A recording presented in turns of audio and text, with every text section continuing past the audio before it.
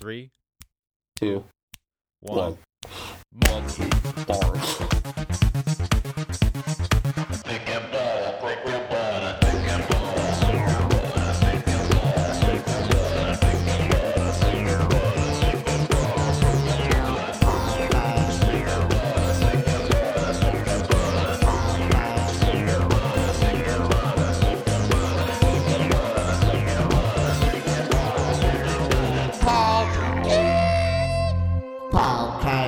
Hello, everybody. Welcome to the Thick and Butter podcast. My name's Alex, My name's Jesse. aka Thick And butter. Achoo. And this is another movie review. Spoiler review. Warning, spoiler. Big warnings. Spoiler, Flashing lights. Spoiler. So if you listen to this and we spoil the movie and you get mad at us, fuck you. We warned you We warned like you. 3 times. We warned you. And it's in the title, goddammit. And this is going to be a review for Guillermo del Toro's latest feature film, Nightmare Alley, which came out at the end of 2021. It came out in like December. Why did it come out the weekend Spider-Man came out? Which I think that's right. Which is why. not the greatest decision. No. To release that movie on the same day as Spider-Man. It didn't do so well at the box office, but I don't know whose idea it was. Fox or Guillermo or whoever the producers had a good idea to sell it to HBO Max and Hulu. So it's on 2 streaming services. That was a good move. As of last week. And yeah, we thought that this was a great opportunity to review this movie because I missed it in theaters. I did as well. Which sucks because I don't know why, I think there's just a lot going on. It was like Christmas time, there's a lot going on.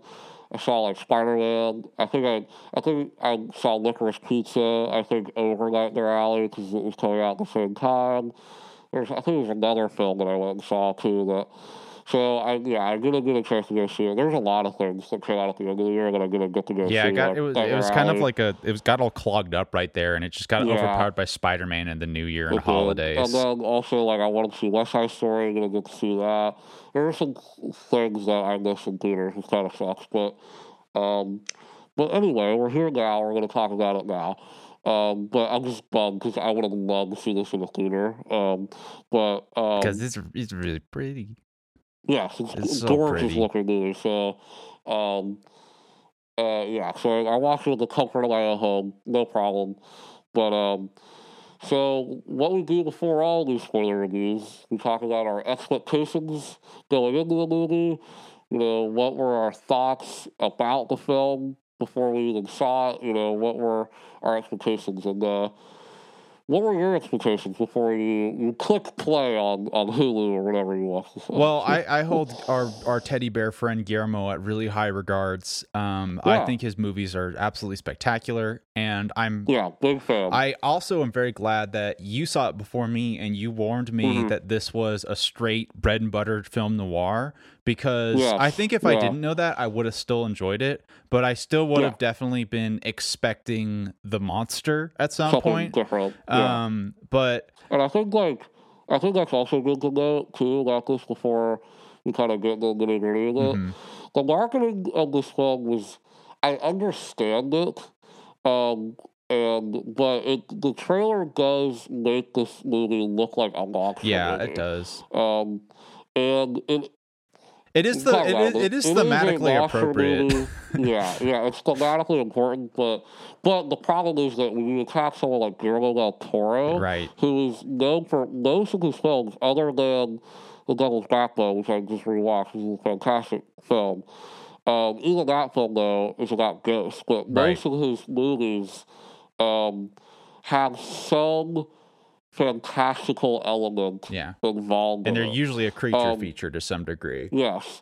And this film is none of those things. Like you said, it is a noir. This is a noir film. It's definitely his most grounded movie in terms of like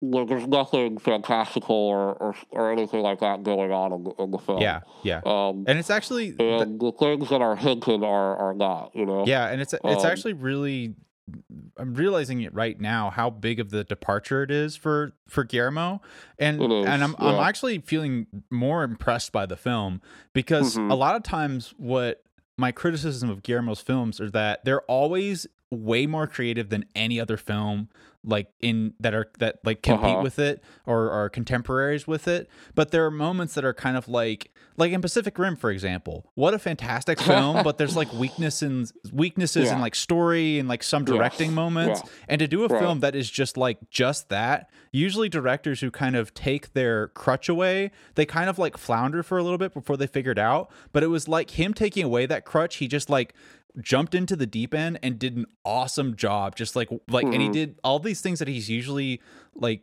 maybe more have weaknesses in some of his other films, just like were so strong in this movie, which is really impressive. Spoiler, we both like really like this movie quite a bit.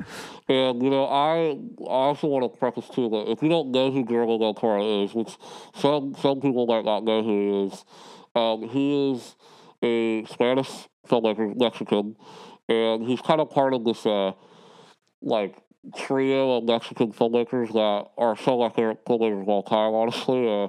Guillermo del Toro, Alfonso Cuarón, and Alexander González Iñárritu. They were kind of filmmaker buddies from Mexico, and they all are amazing filmmakers today.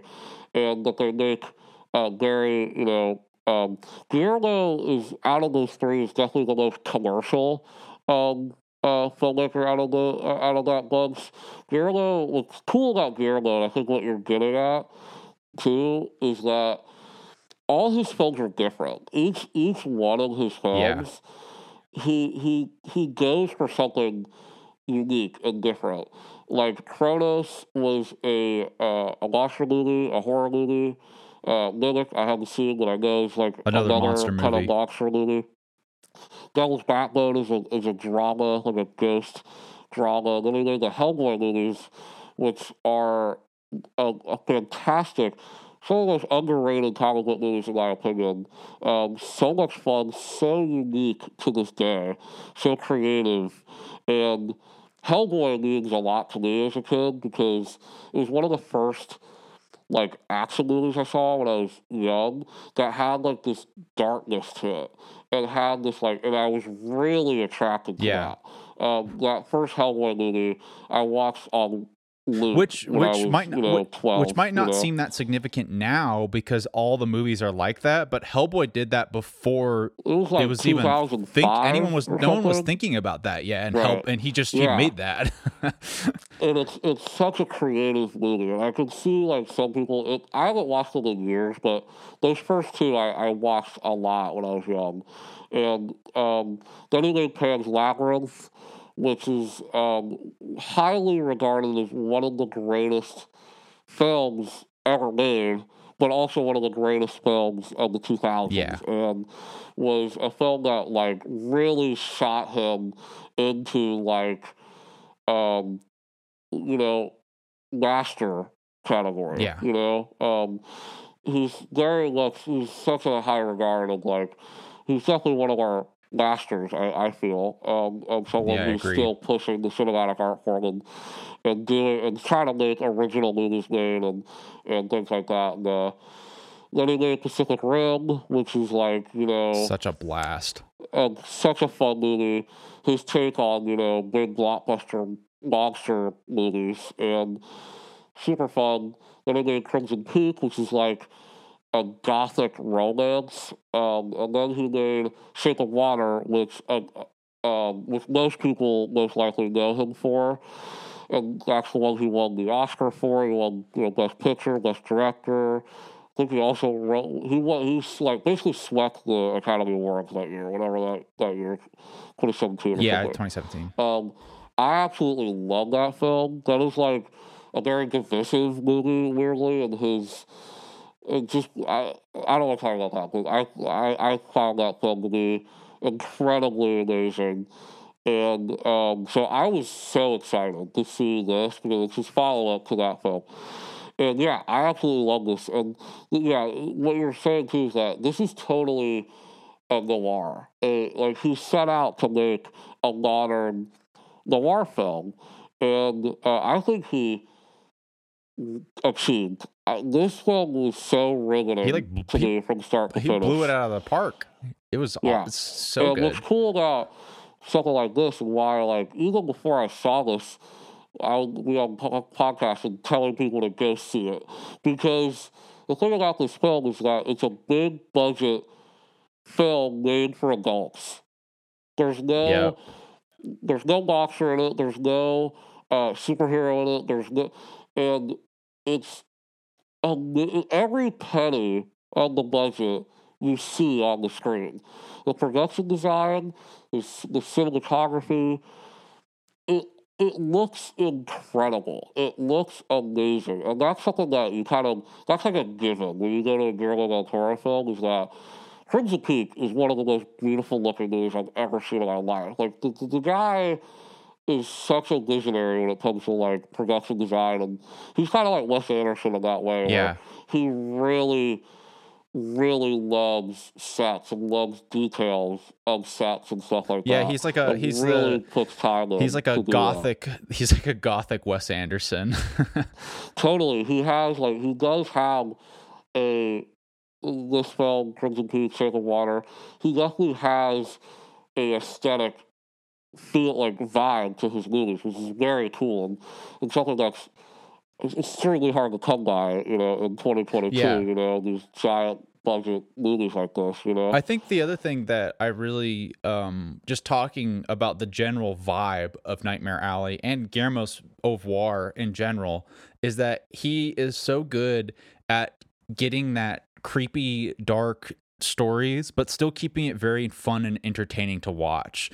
Yeah, that's something that, watching this film especially, is that Guillermo also has this weird reputation of, I don't even know if it's weird, but sometimes I think people misinterpret what I was saying is he's very accessible. His films are even something like The Devil's Backbone, which is something that came out 20 years ago, is a very accessible movie, and it's all his movies are just very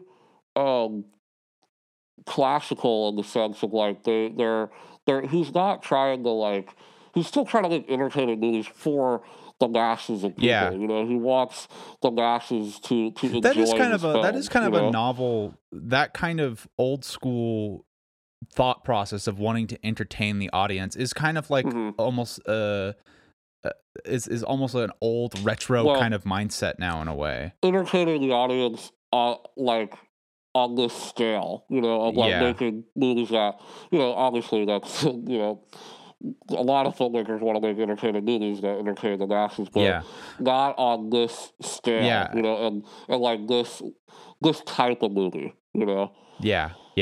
So this film is about Bradley Cooper, in what I think is probably his best performance. My favorite Bradley Cooper performance that I've seen so far. And he plays a man named Stanton Carlisle, who is, we open on him, basically, the opening of the movie is, fascinating, but the actual first scene of the movie is, very jarring and kind of odd. But that was a really cool. That immediately grabbed me by the way that he opened the movie. It's a very strong opening. And he's basically a drifter, I guess you call him that. He drifts into this carnival, and what I thought was interesting, Stanton doesn't have a line of dialogue for about 10 to 15 minutes in the first 15 minutes of the movie, which I thought was really interesting. But he plays a drifter where he goes into a carnival and he starts working at this carnival under Willem Dafoe, who is the ringleader of this carnival, and he starts doing a bunch of odd jobs at this carnival, and meets a mentalist, and he starts learning mentalism and starts using it for his own good, his own personal use, and the movie's kind of questioning like the morality and something like mentalism and the morality of using it. You know, that's kind of the overall, a very basic overall like look. Bird's eye view of what this movie is about. So I want to talk about like the opening sequence first, because this movie sort of split into like the beginning act section where he's at the carnival, and then the part where he leaves the carnival and starts using his mentalism skills. I really like how mature the storytelling is, and how it's very structured and not abstract, but instead of being super intense about trying to shove what the plot's going to be down your throat, it's very much just unfolding, and every new piece of information, it's like it's this perfect amount of knowing enough and not knowing what's going to happen next. And like the next thing you learn, it's like, I don't really see how that fits yet, and then you get to the next thing, and then the piece before that fits, and it's just a very satisfying progression of how you're seeing these things sort of unfold. That's cool. Yeah, I totally agree with that. But I think like maybe that feeling comes from like Stanton. Like Stan, like as a character, is fascinating. He's very mysterious. Like you don't really know a lot about him, and as the film kind of, unfolds, you learn more and more and more about him. And you kind of learn that this guy is not a good guy, and so I think that is kind of like one of the strengths of the movie is just Stan. The main character of the movie is very compelling, and that's what like comes with like Bradley Cooper's performance, because in the beginning scenes of this movie, you have to like, Guillermo does like such a good job of like letting the audience like sympathize with Stan and like empathize with him, because that's so important. Because if that doesn't happen, this movie completely falls apart. If the audience isn't on board with like Stan as a character, like this movie's just not going to work. But the way that Bradley Cooper like gives this charisma, like Leonardo DiCaprio was supposed to play this role before Bradley Cooper, and I think that should tell you like kind of what Guillermo was going for with this character.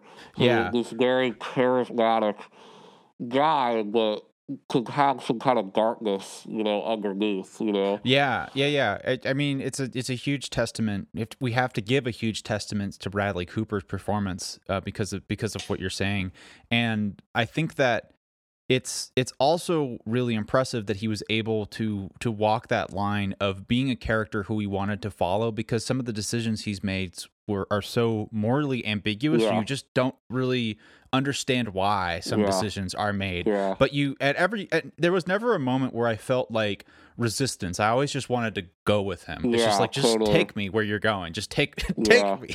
And I think we just start with talking about the opening, the carnival sequence, like the carnival segment of this movie, which I love.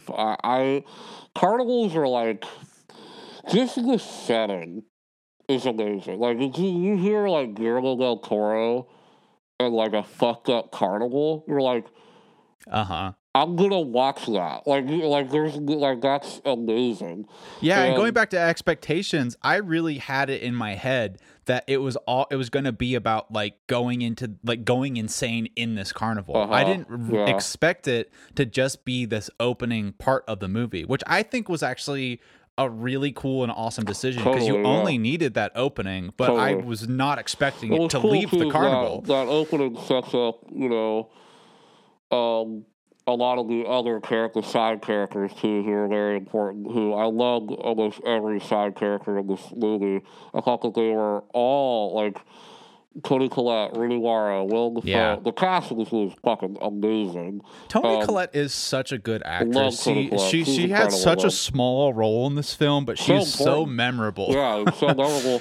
Richard Jenkins is like one of my all-time. He's one of my favorite character actors and he's in Shape of Water. I think he's nominated for Academy Award for Shape of Water, but he's great in this too. All the side characters I thought were, super compelling, and that carnival, introduces, Stan's relationship with Rooney Mara's character, and seeing their relationship blossom, which is like so cute and kind of wholesome, and and really the why the carnival thing functions so well is to set up like the mentalism, how he starts to learn about this thing through Toni Collette's husband, who I can't remember the character's name, but the older guy.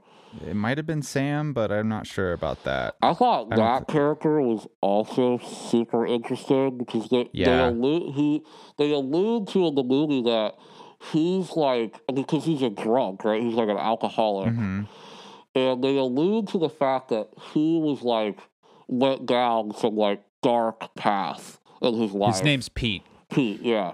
And that he went down this like dark path in his life, and he's settled in this carnival, and he's kind of content with living with his wife and stuff. But he's an interesting character, and the way that his demise I thought was really interesting too. But kind of jumping all over the place. But I mean, that's the thing that's so cool about this movie is how it sort of it connects to itself really linearly. Yeah. It's because you go back to this because Pete's character is a really good like sort of example of being the thing that Stan hates because of his daddy issues, right. But also the thing that he becomes, which is really interesting. Yeah, totally.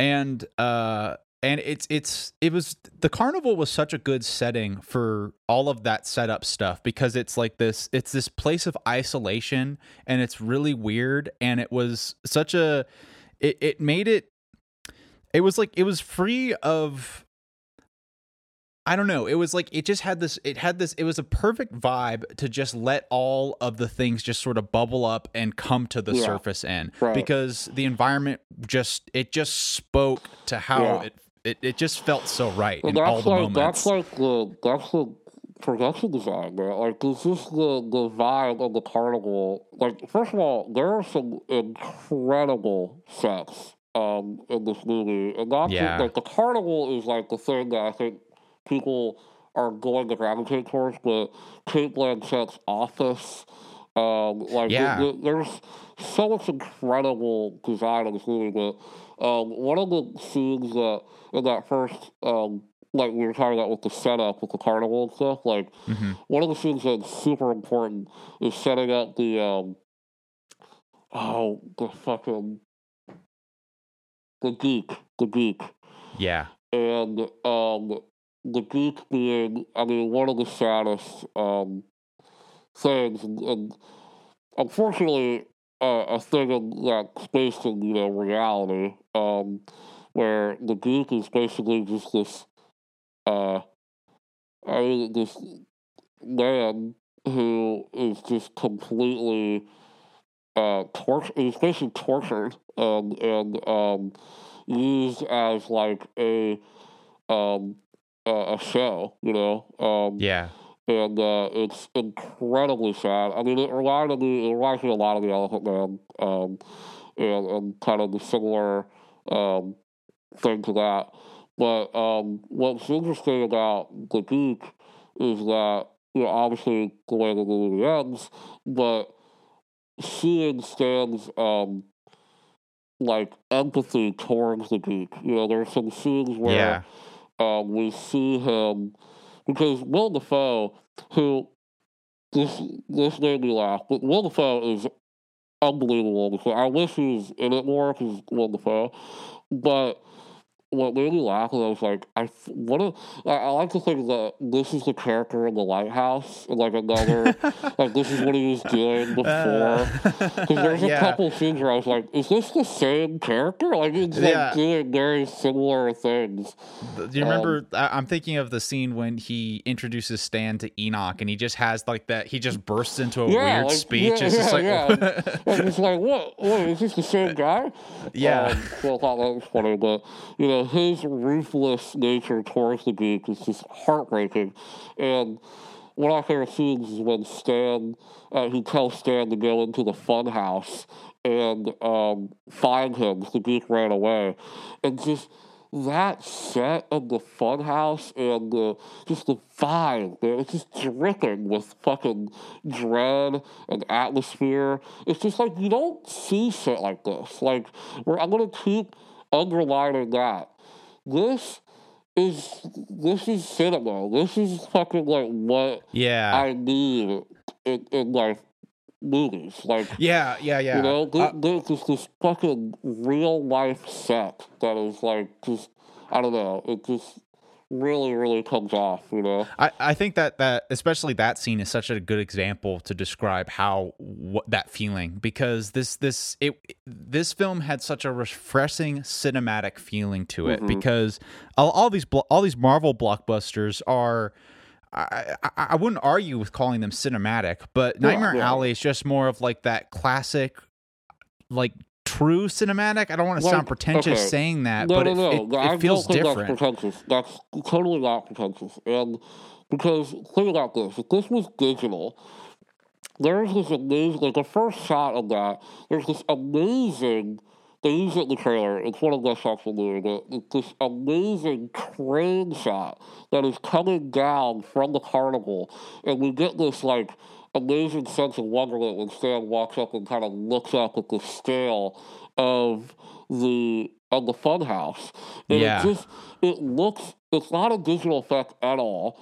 It's because it's real. It's actually there and it's built. And you can actually feel that. I know that some people might not think that, but you can. You really can feel when something is real and tangible. And part of that is just the shot. Like, you wouldn't, I don't know if you could really get a shot like that if that whole thing was like green screen, you know? Like, but because it's there, you're able to get these incredible, more cinematic shots. Yeah. I mean, I think that's also because, again, referring to Pacific Rim, I thought that was such a great example of like, if you just have a director who knows how to use a camera and get shots that are amazing, then he gets that, because Pacific Rim feels really cinematic, and it's like, it's a CGI fest for sure. But I mean, that movie too, like if you look at the behind the scenes of Pacific Rim too, that movie, the visual effects of that, they went in on that movie. I mean, Guillermo kind of knew exactly what he wanted, and he knew how he wanted it to feel, you know? Yeah, and I think they designed it like that.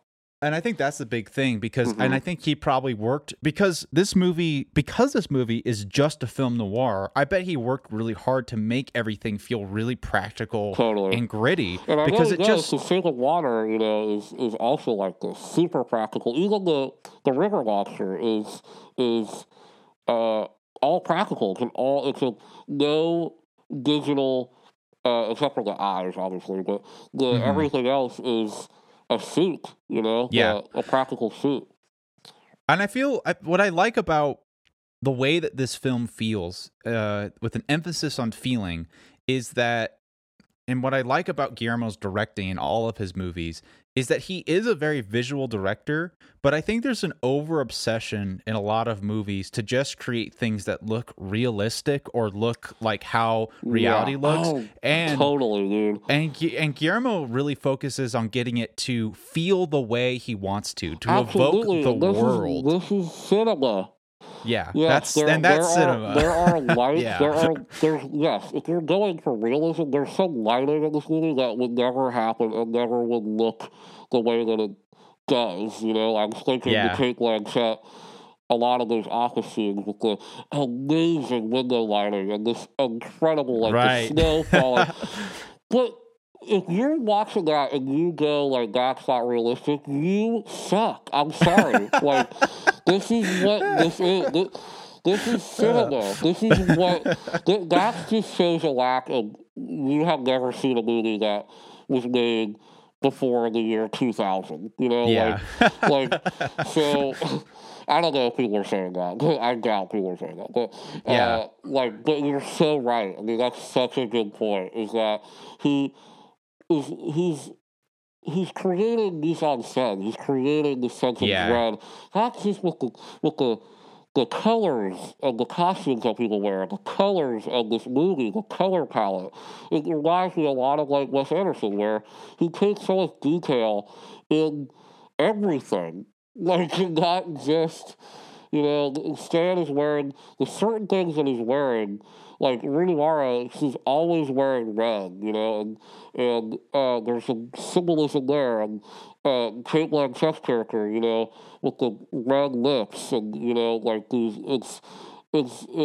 yes, all movies do this, but this movie, like, it clicks so well that you notice a lot of these choices that are being made, and like the production design and lighting, which is like good shit. It's good shit. Yeah. And I think the other reason why I found it so inspiring and why I think it works so well is also his decision to just really focus on nothing else except like the camera work and working with the actors, which is a very...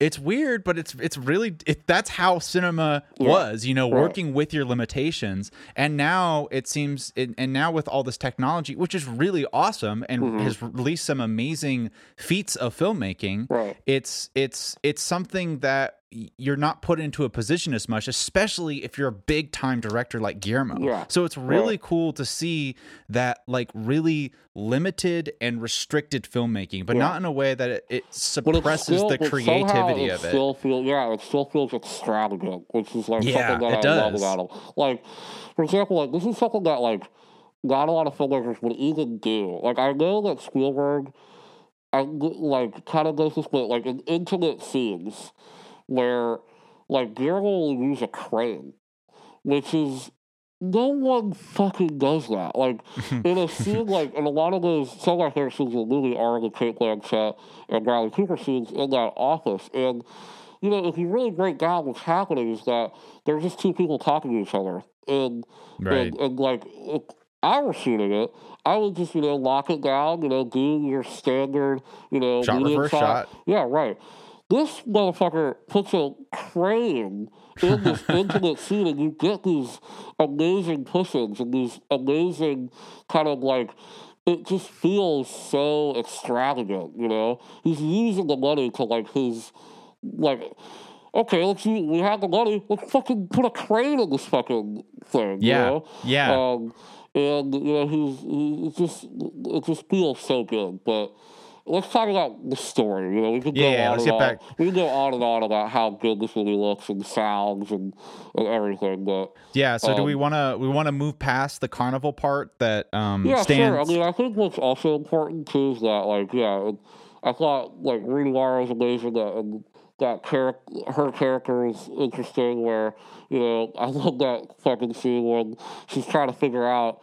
That her act is like an electricity girl, and it's not really going well. And Stan has like this amazing idea to create this like cool effect and stuff like that. And those scenes were so sweet. Them like creating that contraption and it like going, working well in front of the audience. It was great.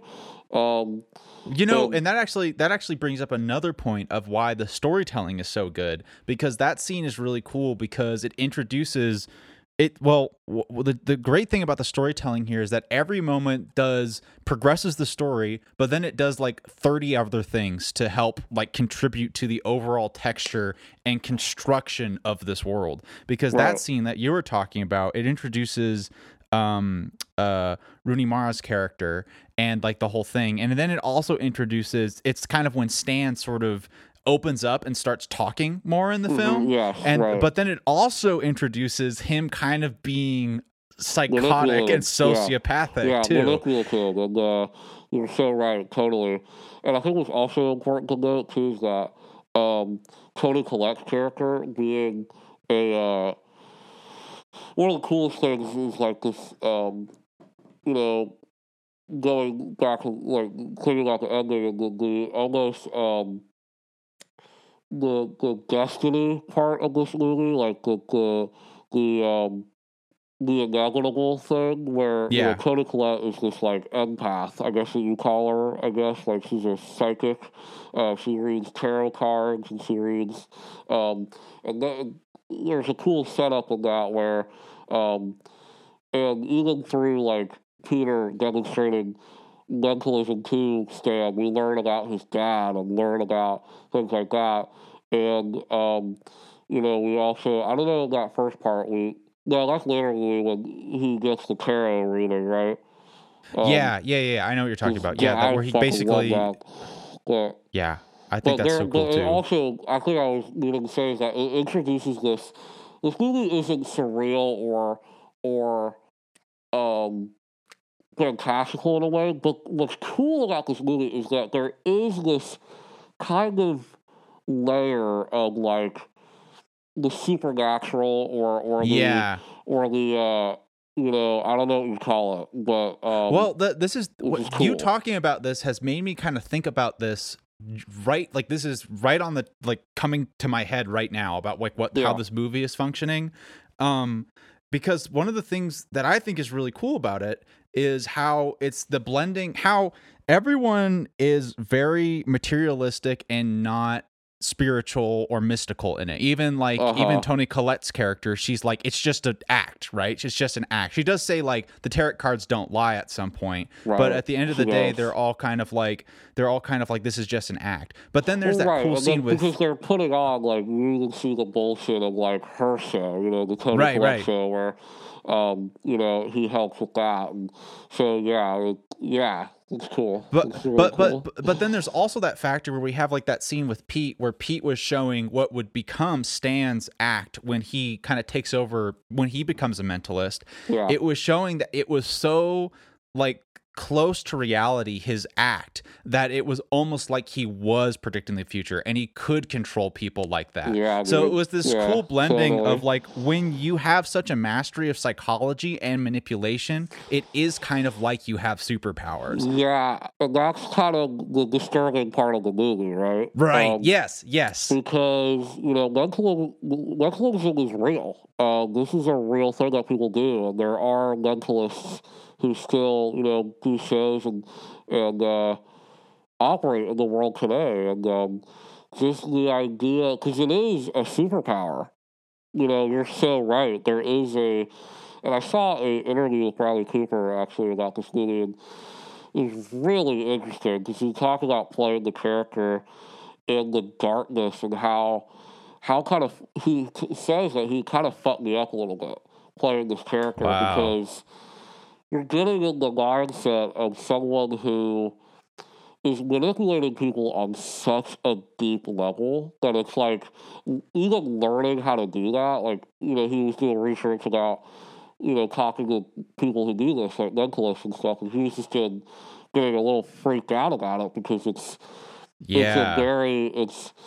because he easily could see, not maybe not him, but see someone who could do this become, Stan, become this character that the movie's about, so I think it just really hit like a deep root, and like, oh shit, this movie isn't, we're actually kind of saying something too with this, or about this, but and it also is really cool how, even though you might not, again, it's not like you're literally understanding it, but it intuitively connects at the point, like after Pete does his demonstration of that, and Toni Collette and both of them say it's like, don't let it turn into a spook show, you totally understand how it would destroy a person if you let it become a spook show. And it's not really something that you're just like, I understand why that is because of X, Y, and Z. It's like, but you feel it's like, that is what would happen. That is what would happen to a person in that situation.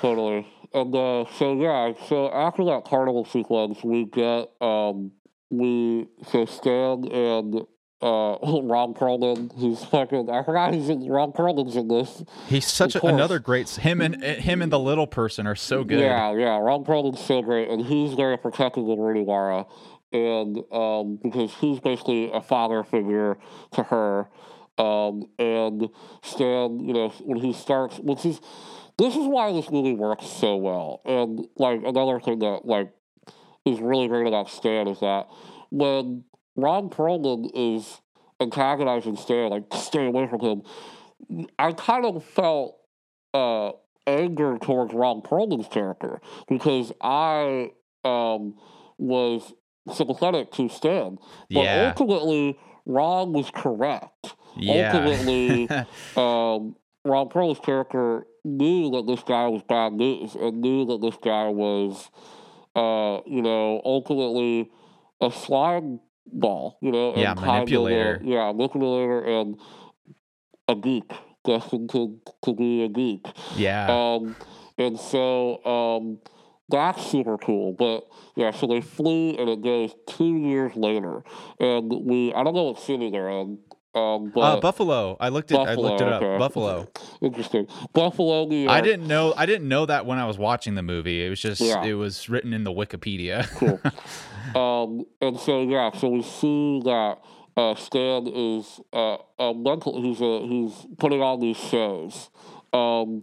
He's putting on a lot of shows, 2 a night. Very successful. Very successful.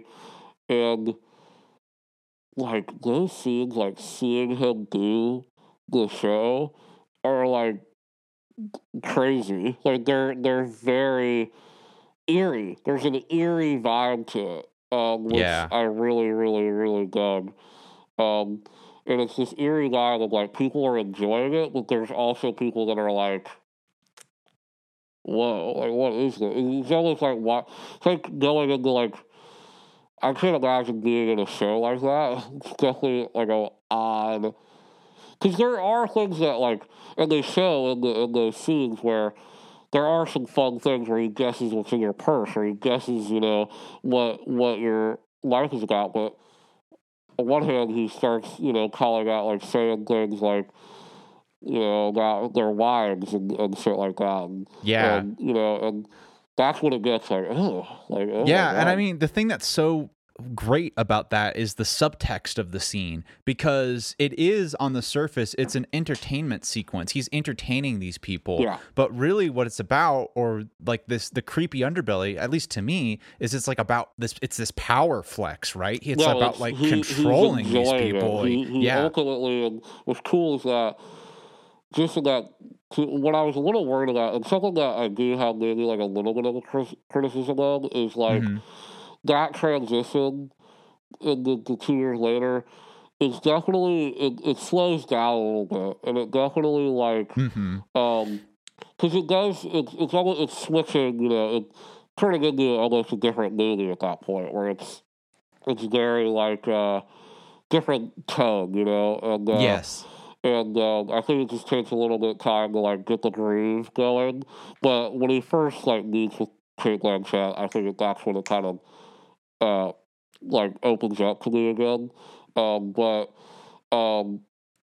like just in that first scene, like seeing how Stan has even changed, he like Stan like. He talks to Rooney Mara differently. He's, you can tell that this thing is going to his head. Yeah, it's getting to him. Where he feels like he is a god. He feels powerful. And that ultimately leads to his downfall. Which is also cool because this whole movie is about like scattering hints to how Stan is spelling his doom. It's about him like spelling his own destruction, with like the setup of the geek at the beginning, which like don't turn it into the spook show, and then the scene with Dr. Ritter, which is a really intense scene because Dr. Ritter knows, because they're playing it as being real psychic stuff. It's not just like an impressive show where you kind of know what's going on. It's like these people really believe he can read their minds. And Dr. Ritter was, who's Cate Blanchett's character, was a skeptic and kind of guessed what their process was, which she was actually right. But then what was creepy and she got in the way of them doing the act in their typical way. What was creepy is how Stan's character was able to still guess what was in her purse and stuff, and have that really extreme and over the top like power display, which again causes problems later in the movie when Kate Blanchett turns into the femme fatale. That's also the scene that really scares Rooney Mara, too. Where she's like, "Who are you?" That was fucking weird. And Kate Blanchett, she's one of the best actresses, working today. And I loved her performance in this movie. Yeah. She just felt straight out of the noir. Like, it's like you would have plucked her straight out of like a 1940s film and put her in this. And her look, she's so great. I love her performance in this. Yeah. And that character was fascinating, she's a psychologist, right? She's like she's a psychologist. Yeah. And the way that, she, like, her and Stan, like, devised this kind of plot to get money out of people because, of his psychic powers, like convincing some of her patients that he could speak to the dead and that he could connect them with their loved ones. And that is when the movie gets super dark, in my opinion. Because on the surface, somebody can look at that and be, I don't know, like, I found it to be incredibly dark, but I can see someone, like, maybe thinking that's a little corny. But you have to remember, like, this is set in the 40s, and I led to believe, like, people believe in supernatural, like, shit today, but I would assume that in the 40s, I think people were even more led to believe some of these things that he's telling them, that I'm the empath, like, I can speak to God, I can speak to your loved ones, to actually have a connection. But him being a manipulator, just in terms of, like, a charismatic manipulator and being able to be friends with somebody, and, like, that combination is toxic, and you see that, with Richard Jenkins' character, who is I loved him in this, but that whole character arc was just was so eerie and gross and just I loved it. Yeah, I mean what's so layered about that problem is how Stan is doing these things which he clearly knows that he's just straight up lying to them and manipulating their emotions for money. Yeah. But then his point is also that at the end of the day, like with the couple who had the son who he helped them, like he made like the claim that it like fixed their marriage, and he's resolving like real problems. He's actually, making these people feel better, which is a really like conflicting argument, because it's just like, is it better just to give these people net happiness, or is it better to give them the truth? Well, I think the film was kind of sad because that couple they that ultimately goes south, and that is something that like really, because I can see that that was like something that was plausible to me. Like if you really believed, that your son who tragically passed away, like, if you believed that you could see him again, truly believe, like, someone convinced you, because ghosts, like, spirits, like, people, they want to believe, it's a spiritual thing, but most people will not kill themselves to even, like, flirt with the idea that seeing if it's true or not, Yeah. But but convincing someone, it's not like he told them to kill themselves, but what he did say is that told them for a fact that you're going to see your kid when you move on. And what was so eerie about that suicide scene is that she was so content, she was so like our marriage is better, like, I think, and she was just like, all right, let's go see our kid. Like, we have nothing else. We're just going to die here. You know, we're just gonna get old and die. So let's just die now. And that scene was so eerie.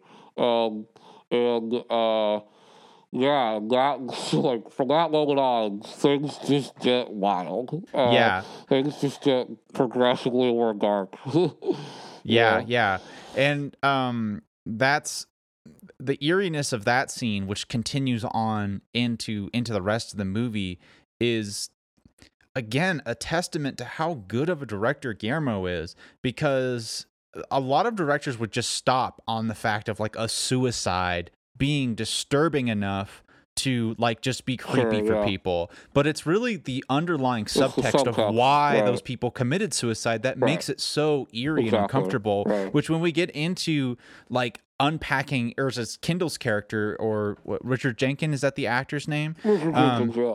Why that plot progression and his relationship with him and his story, that is even more disturbing, like as we go into that. And like I also like, this is when like all things just come together, where, and also like one of my favorite scenes in the movie is when Toni Collette and Ron Perlman, you know, they're in town and they come visit, you know, Rooney Mara and Stan, and it's this very sweet scene, and it's a very like coming together of old friends.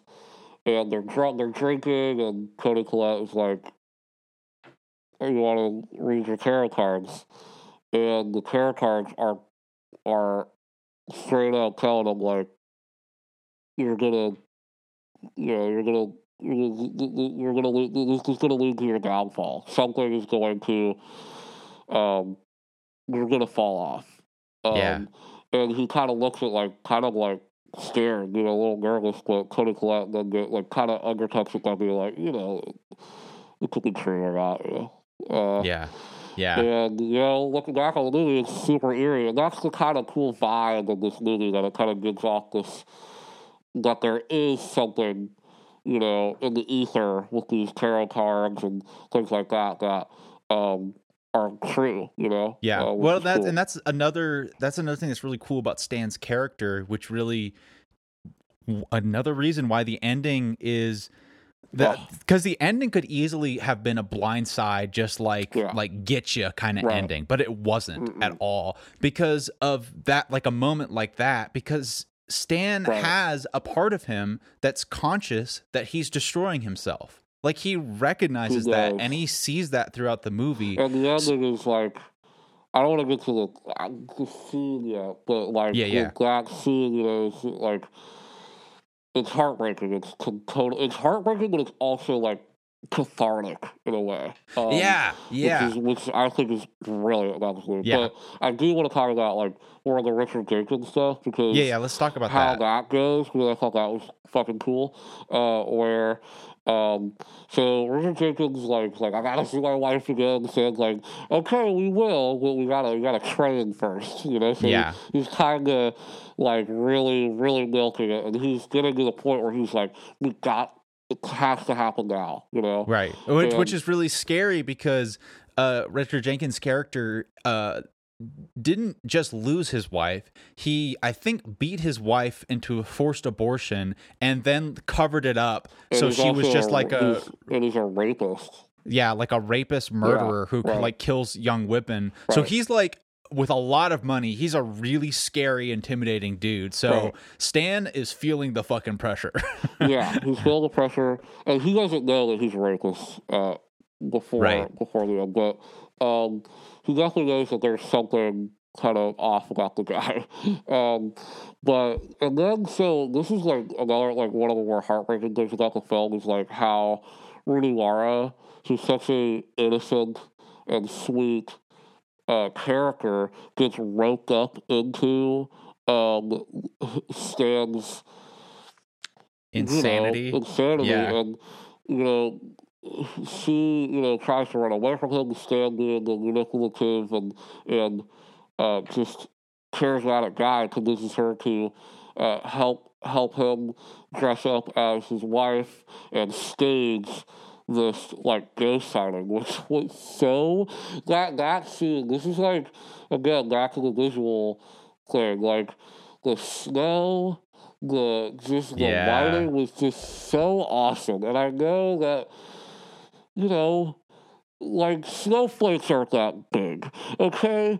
But it's just, they look so good. It's the, even the scene, like, every fucking scene of this movie is beautiful. And, like, there's the effort that there's that scene where they initially go to the grave, and Richard Jenkins and Bradley Cooper are just walking through the snowy grave, and they just sit on a bench.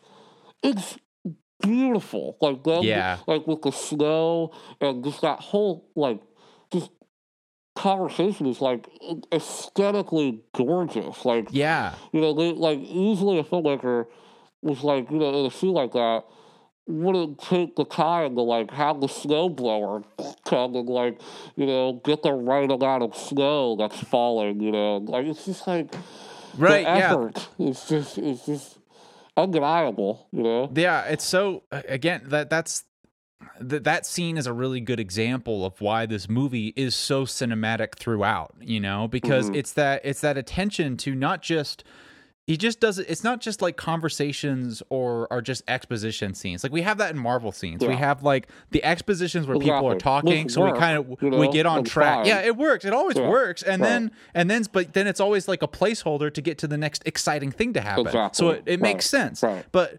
Guillermo is like, nah, this is a piece of my world. It's a piece of the puzzle. And this needs the same amount of attention as that cool scene where Bradley Cooper is performing as a mentalist, or the geek scene. It needs the same amount of attention.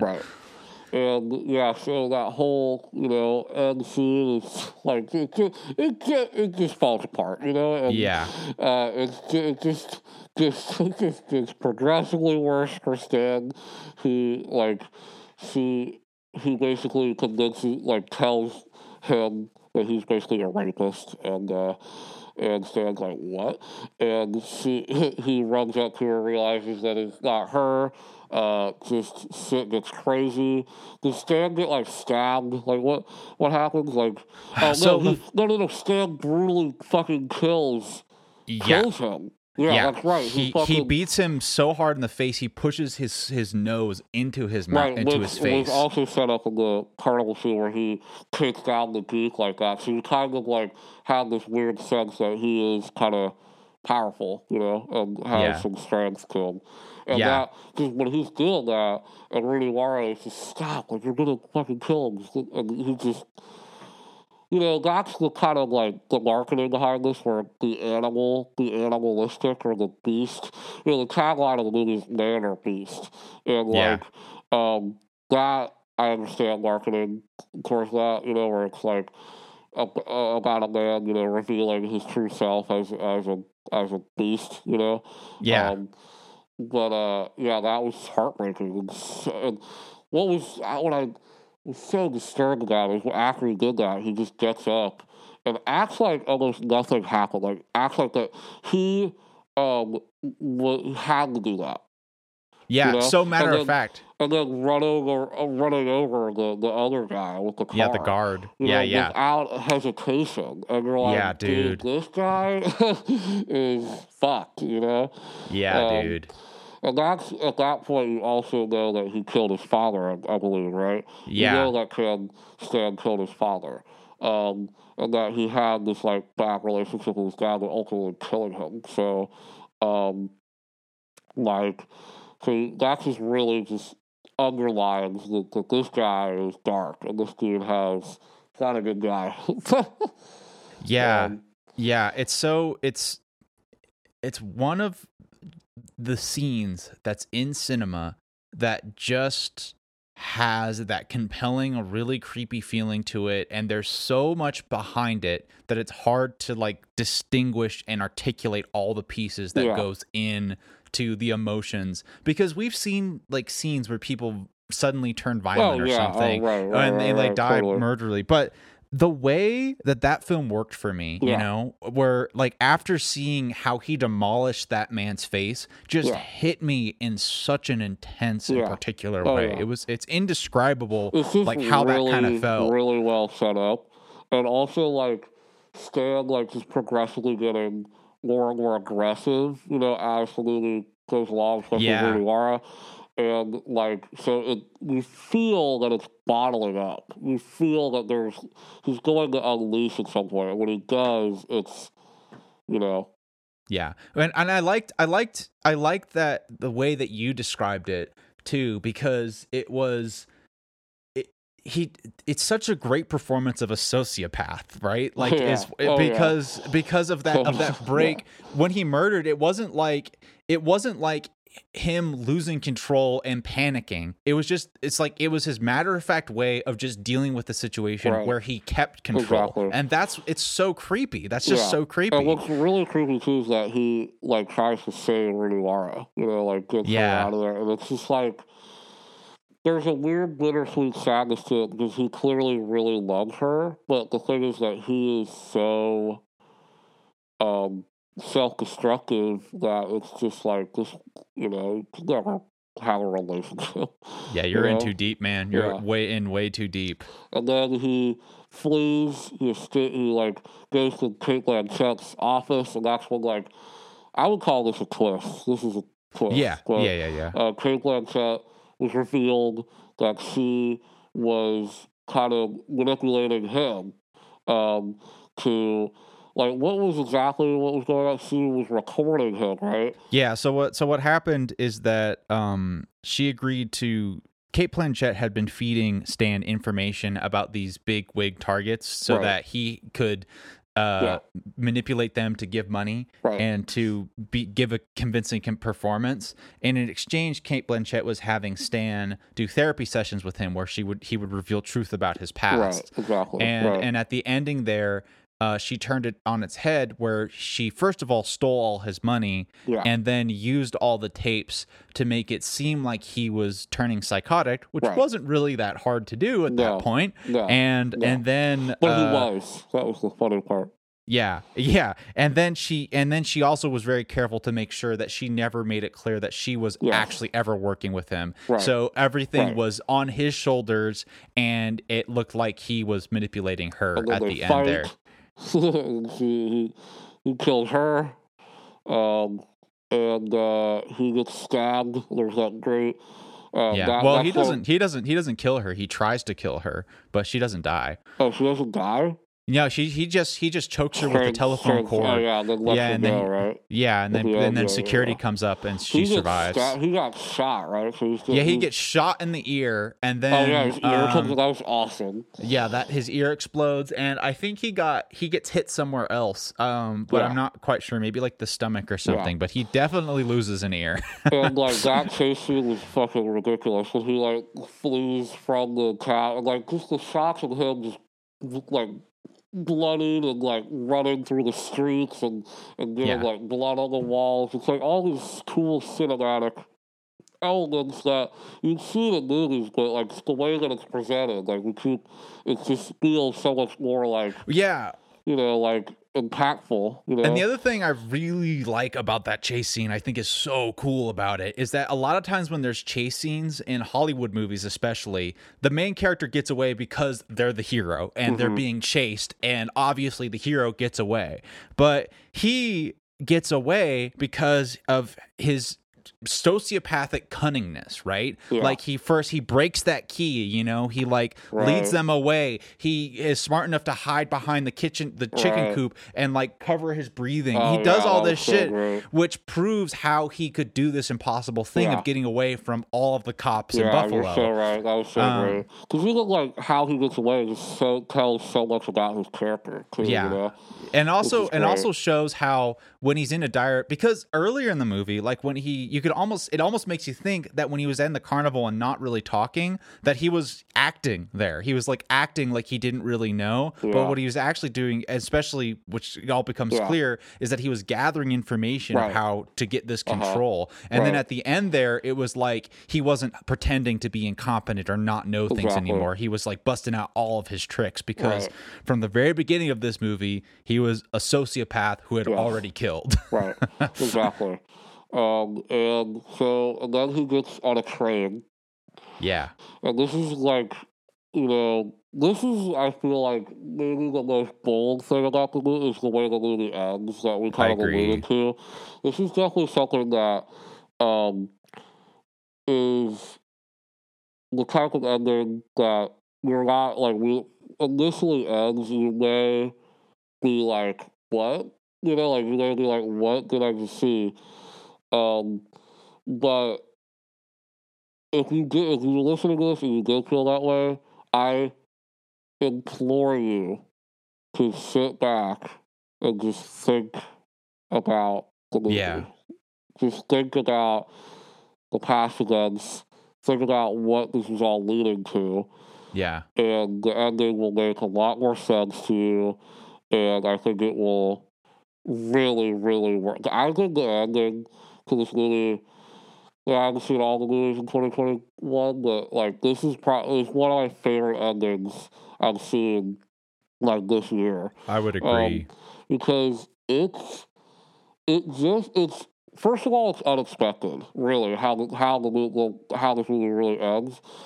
But it's so fitting. It's like one of those like endings that's like unexpected, but like works so fucking well, in my opinion. Yeah. And the only thing that I think doesn't really work is how long is he on the train for? Yeah. Because he gets off the train and he has like a beard and he has like it looks like months went by. And I'm like, what was going on in the months? Like, were you just hanging out were you a hobo for like months? What were you eating? Were you eating those chickens in there? Like, I'm so confused. Yeah, it's there's such a couple thing, but that was another point about well, that's a small criticism I had, which once we talk about the ending, maybe we can address that too. But anyways, back to the ending scene where so he's a hobo on the train, right, and he's miserable, pathetic, and super fucking sad. Super fucking sad, and he goes to a carnival. You know, he stumbles upon a carnival. Is it the same carnival? I had the impression it was the same carnival. It might be. I don't know. But in the future, but like time has passed. Yeah. It might be. It looks like the same one. Yeah. But so he stumbles upon it, and he goes to the ringleader, I guess, and it's this just scene where he looks terrible. You know, he has like long hair, long beard, dirty, and he basically goes up and asks for a job. You know, tells him like, "Hey, I'm Nicholas. I was doing this for years," and he's so dismissive. You know, and ultimately he offers him the geek. Right? He says like, and this is like Bradley Cooper. He's amazing in this whole movie, but that last scene he was so fucking good in that scene. And it's all, and I think in the same interview I was talking about, he talked about that last scene and how difficult that last scene was to pull off. He's saying that him and Guillermo, like, talked about it for, like, he actually told this funny story where they had that set, because like they had that set like ready at like all times because they both were so nervous about it. Yeah. During that scene, that they would like be like go and try it, and they'd be like, okay, I'm too nervous. Let's just see something else. Like we can't see it right now. Yeah. There is and I get it because that last scene that last shot is so important. Like if that doesn't translate and that doesn't, the whole thing falls apart. It just doesn't. It just poops out. But Bradley Cooper fucking nailed that. Like he nailed it. And it's this. What I'm saying is that there's this. He breaks out in tears.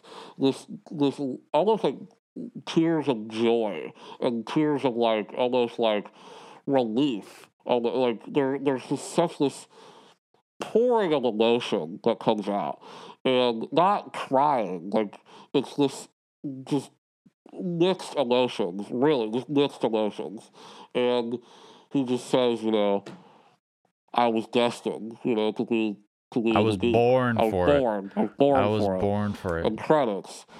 And Like, it's so amazing. It's like it's this like heartbreaking ending, but it's this extremely like cathartic ending for the character. It's like he's been holding this thing in for so long, and him finally at the end realizing who he is, realizing who he is as a person.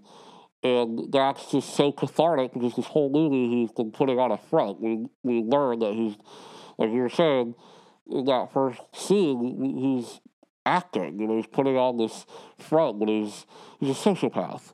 But him, at the end, just realizing that where he belongs, he belongs in a cage and belongs in a, being tortured, but he is accepting of that. And there's something just so eerily beautiful about it, which is like kind of what this whole movie, that scene is just so indicative of the whole movie as well, Yeah. It's an impossible thing to put into words because they executed something phenomenal with that last shot where it was just, the camera shot was just right. Yeah. The way that Bradley Cooper laughed, the way he cried, right. The time before he said the line, the way he presented the line, the time we lingered after, all of that, it just worked perfectly. Right. And I feel like it takes away from it to try to describe like what's working there, because just works like that. It just works. And I agree. I think the things that you were saying was all right about like why it connected. And I think it was just like, it was just that moment where it just connected, where he knew what was going to happen to him. Right. And then it happened. Right. And it just all came out like right there. And it was fantastic. It's just so cool. And what's weird, like, weird, disturbing, and cool thing about the movie is that, like, it makes you think about, like, the idea of destiny. It makes you think about the idea of your actions coming to haunt you. And I think that ending is just so, indicative of that, too. Like, great endings to movies. Like, I think about the Coen brothers, and honestly, Guillermo has incredible endings. The endings to Devil's Backbone, fucking incredible. Shape of Water has an amazing ending. Pan's Labyrinth has a fucking incredible ending. He's so good at ending his movies. I just kind of realized that all of them have phenomenal endings. And they all end on a super striking endings too, which is great, And that's, again, cinema. That's a cool idea to end your movie on a cool shot, like on a cool moment, and that invokes so much feeling. And like an ending like Nightmare Alley, it recontextualizes the whole movie. Like, that is how the fuck you should end the movie, man. That's like, leave the audience with thinking about the film. There's so many movies that come out that are, I'm more specifically talking about like big budget movies that come out that like, they don't let the audience like they don't want the audience to like think about it. Which is like weird. Like this movie like begs the audience to have the movie linger in their mind in the car after they see it. And when they're driving back to their house. That's good shit, man. Yeah, Good I mean shit. that ending really felt. I mean, this film really felt like when you're putting together a puzzle, and when you're putting together a puzzle or something, you're kind of looking at it kind of close, and you're looking at the specific pieces and how they connect. And you're doing one piece at a time. But when you get to that last piece, it's like bam, which feels great to put in that last piece because you did it, you finished it. But then the next great moment is when you step back and look at the whole fucking puzzle. Exactly, and that was right. exactly how the end of Nightmare Alley felt to me. It was right. like, I see this shit now. Like, I see the whole picture. Totally. And it's amazing. And it's that's awesome. kind of the Shape of Water to me, too. We see that film. Actually, I had the same feeling coming out of that movie where the last shot, the last scene, like, really, like, makes you sit back and recontextualize the whole film. Yeah. I think that's my favorite thing about movie. When I get that feeling from it, it's my favorite thing to have that happen. Yeah, it's because it's so satisfying when you do that, because it's like, you know, you sit through this really, I mean, the movie's super entertaining and super interesting throughout, but the movie could easily have ended with Stan, like, getting shot or something, like getting caught or something, and like we pan out to his dead body, you know, like that could have been a fine ending, but this is the way. Better, you know. This is like, this is it, you know. This is the way that it should end, you know. And for some people, like I'm gonna say this again, because I truly believe that a lot of people would see this ending and not get it initially. Please, just rethink about it, you know. And this kind of ending makes me want to rewatch the movie. Which kind of reminds me of like some Nolan films. I know I'm not the biggest Nolan fan, but like when The Prestige ended for the first time, it like blew my fucking mind, and I like went and rewatched the movie as soon as it ended. Like that never happens to me, where I literally went, I had time and I was like, rewind, and I watched the whole thing again. And yeah, you're right. I love that feeling. It's like you feel like the journey that you went on was worth it, you know? Exactly. Yeah, exactly. It just makes the whole thing worth it. And it's totally. Yeah, it's a really magic moment. It's a really magic moment. And you gotta be really good to make that work. It's so hard. You gotta be really good. Fucking hard. Yeah, that's why a lot of movies don't even try to do that. A lot of movies the endings like go in a way where you expect it to, or like kind of a more conventional ending, because it's super risky. If you try to end your movie on a risky note like that, I mean, you can easily have. That's why they were so nervous to shoot the last shot, because they that's knew so that relatable. If the performance didn't come off, the movie would like not work. Like, because that fucking, like, you break down that scene of like what has to happen to make it work, it's basically magic. Like, you kind of like, it just have to keep shooting it, and the actor has to give this like performance where I bet when they did it, Nero and Bradley looked at each other and said, "That's the one. That's it." You know, because there's so many. I want an actor. This is why I think Bradley Cooper's amazing. This, like, there's so, like, I don't even understand how to even go into a scene like that. Like, what to do, you know? Like, because there's so much baggage, you know, that is on your shoulders doing that scene, you know, and like, I don't know. I'm not an actor, but that to me, actors get a lot of smoke blown up their ass, but that shit is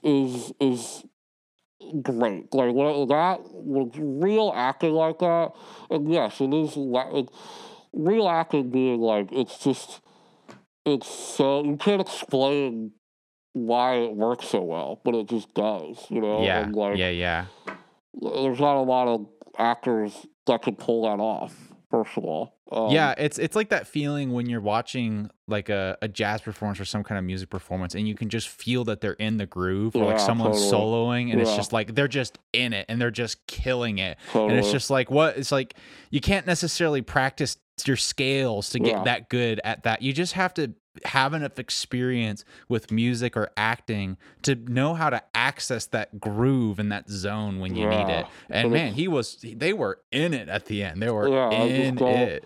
And also, like, not just in that last scene. I mean, Bradley Cooper has amazing scenes in film. Yeah, like, throughout. Yeah. And I keep talking about Riley Cooper because I think he got snubbed the Academy Awards. Nightmare Alley. He's also amazing Licorice Pizza. He should have got nominated for one of those two movies. Yeah. I'm pissed. They recognize Nightmare Alley. It's nominated for Best Picture. Like, come on, dude. Like he's one of the reasons it works so well. Yeah. No, I mean, like, it's just that scene where he also, like, goes to Richard Jenkins and he's suspecting that he's bullshitting him, so he takes a lie detector test. And Bradley Cooper, that scene is fucking incredible. Yeah, he's so good. Again, there's so much baggage with that scene in particular, because he has to play it at, like, levels. There's like levels to that he has to, because the character's doing a performance, and so there's like this level that you have to like go under. And it's actually his performance is like, I haven't been this impressed by a performance in a while. I would agree. I don't usually. I tend to like visuals and just like story structure more and like good performances and stuff, but I'm not an actor. I'm not really interested in acting. I like movies more so. Right. But like I agree with you wholeheartedly that it was just this performance just grabs me, and there's movies like this that like, because this film is so performance centric, like it's so important to the story. That, every once in a while there's just like this performance that you're just like, damn, because it's like sometimes like there's only so much directing could do with like a character like this. Yeah. A lot of like great movies, like Mark Wahlberg. I watched The Happening with my buddy the other day, and The Happening is so bad. But Bradley Cooper, Mark Wahlberg has been great in films before. He, in that movie, in The Happening, seems like he has never acted before in his fucking life. I'm serious. Like, and so you can really fuck up the performance with directing, but you can also like really enhance the performance with directing. But there's a few times where, like the last scene, for example, like the direction, it's just one shot. It's just, like this static shot, and all Guillermo was like, okay, well, here's the baggage, reminding you what the character has to be feeling in this moment. So for the actor to fucking portray that, it's just that's why it's so difficult. Actually do it. Long list of it, It's harder than just like, all right, you're sad, and like, it's like, you're sad, you're happy, you're like, it's just so many different things. And now do that. Put that on your face. Like what? This is a fucking dope ass movie. Yeah, I think I like it even more after talking about it, just because it's so juicy, It's so juicy. This is also really rewatchable too. Like that ending makes this film rewatchable. And like Guillermo del Toro, man, he comes out with another movie this year. He's doing his adaptation of Pinocchio, which looks so cool. I saw that trailer and that it was little like teaser that they put out. It's beautiful. It's amazing. I'm so excited. And Ewan McGregor is the cricket is just cool. And so I can't wait to see that. He's been working on that for years, and his first animated film, which is really cool. He's another guy that just seems like that's like a perfect fit.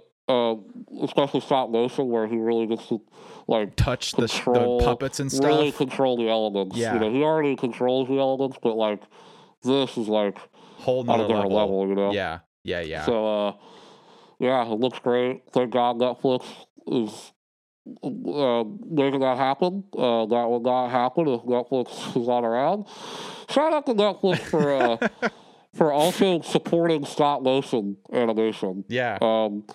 They have a lot of stop motion. Like, they just put out a horror anthology stop motion on there. Which looks really cool. Very cool, man. Like, stop motion's amazing, and it's just cool that Netflix recognizes that and is putting it out there. Like, a lot of Artman stuff is all the Shaun the Sheep stuff is all fucking great. But that's on Netflix now. That's exciting. At home, it's cool, man. gives these artists a platform, you know, like Arlen, that are putting in fucking work, man. It's not easy to make these things, man. No, it's so terribly intensive. So yeah, get them paid. Yeah, man. Yeah, go check this out. It's great. It's excellent. HBO Max, Hulu. Yeah, this is totally Thick and Butter approved. Totally, 100%. There's no doubt in my mind. There's nothing. No doubt. The one thing I did, just to not blueball people. You didn't say anything about it. There was the only criticism I have, which actually doesn't bother me at all. And my criticism is just about how it was a little confusing, but I'm actually glad they didn't do the thing to fix this, because the only problem was how, like, in the beginning of the movie, they were referring to Bradley Cooper as like a boy and a kid. And it's just like, okay, he's 47. He's definitely 47. That's true. And then at the very end, that time passage where it seemed like it was the same carnival, but like multiple years has passed. So that's like, my criticism, but I don't really understand the time gap. So like the aging of Bradley Cooper didn't really was kind of confusing. But like, what do? Yeah, you get like it does kind of look like they try to make him a little younger in those first scenes. Yeah, but you're right. It doesn't. But like, I guess the other idea was like, what do? Do you just get like a younger actor to play the beginning? It's just like, you know what? No, it's fine. I get it. Yeah. Like it works. It works, and it's just like fine. It's. I think it's a criticism to like talk about, because if you're confused about that, it's like, yes, it is a little confusing. Bradley Cooper is 47, and he's 47 throughout the whole film. But 47. Yeah, he looks very good. All right, everybody. We love you. See you in the next one. I don't know what that will fucking be, but you know. It will be something. The Batman, maybe? Oh, that would be sick. The next review that we do is probably the Batman. That'd be so that's so exciting. Yes, very excited. All right, everybody. Bye-bye. Bye.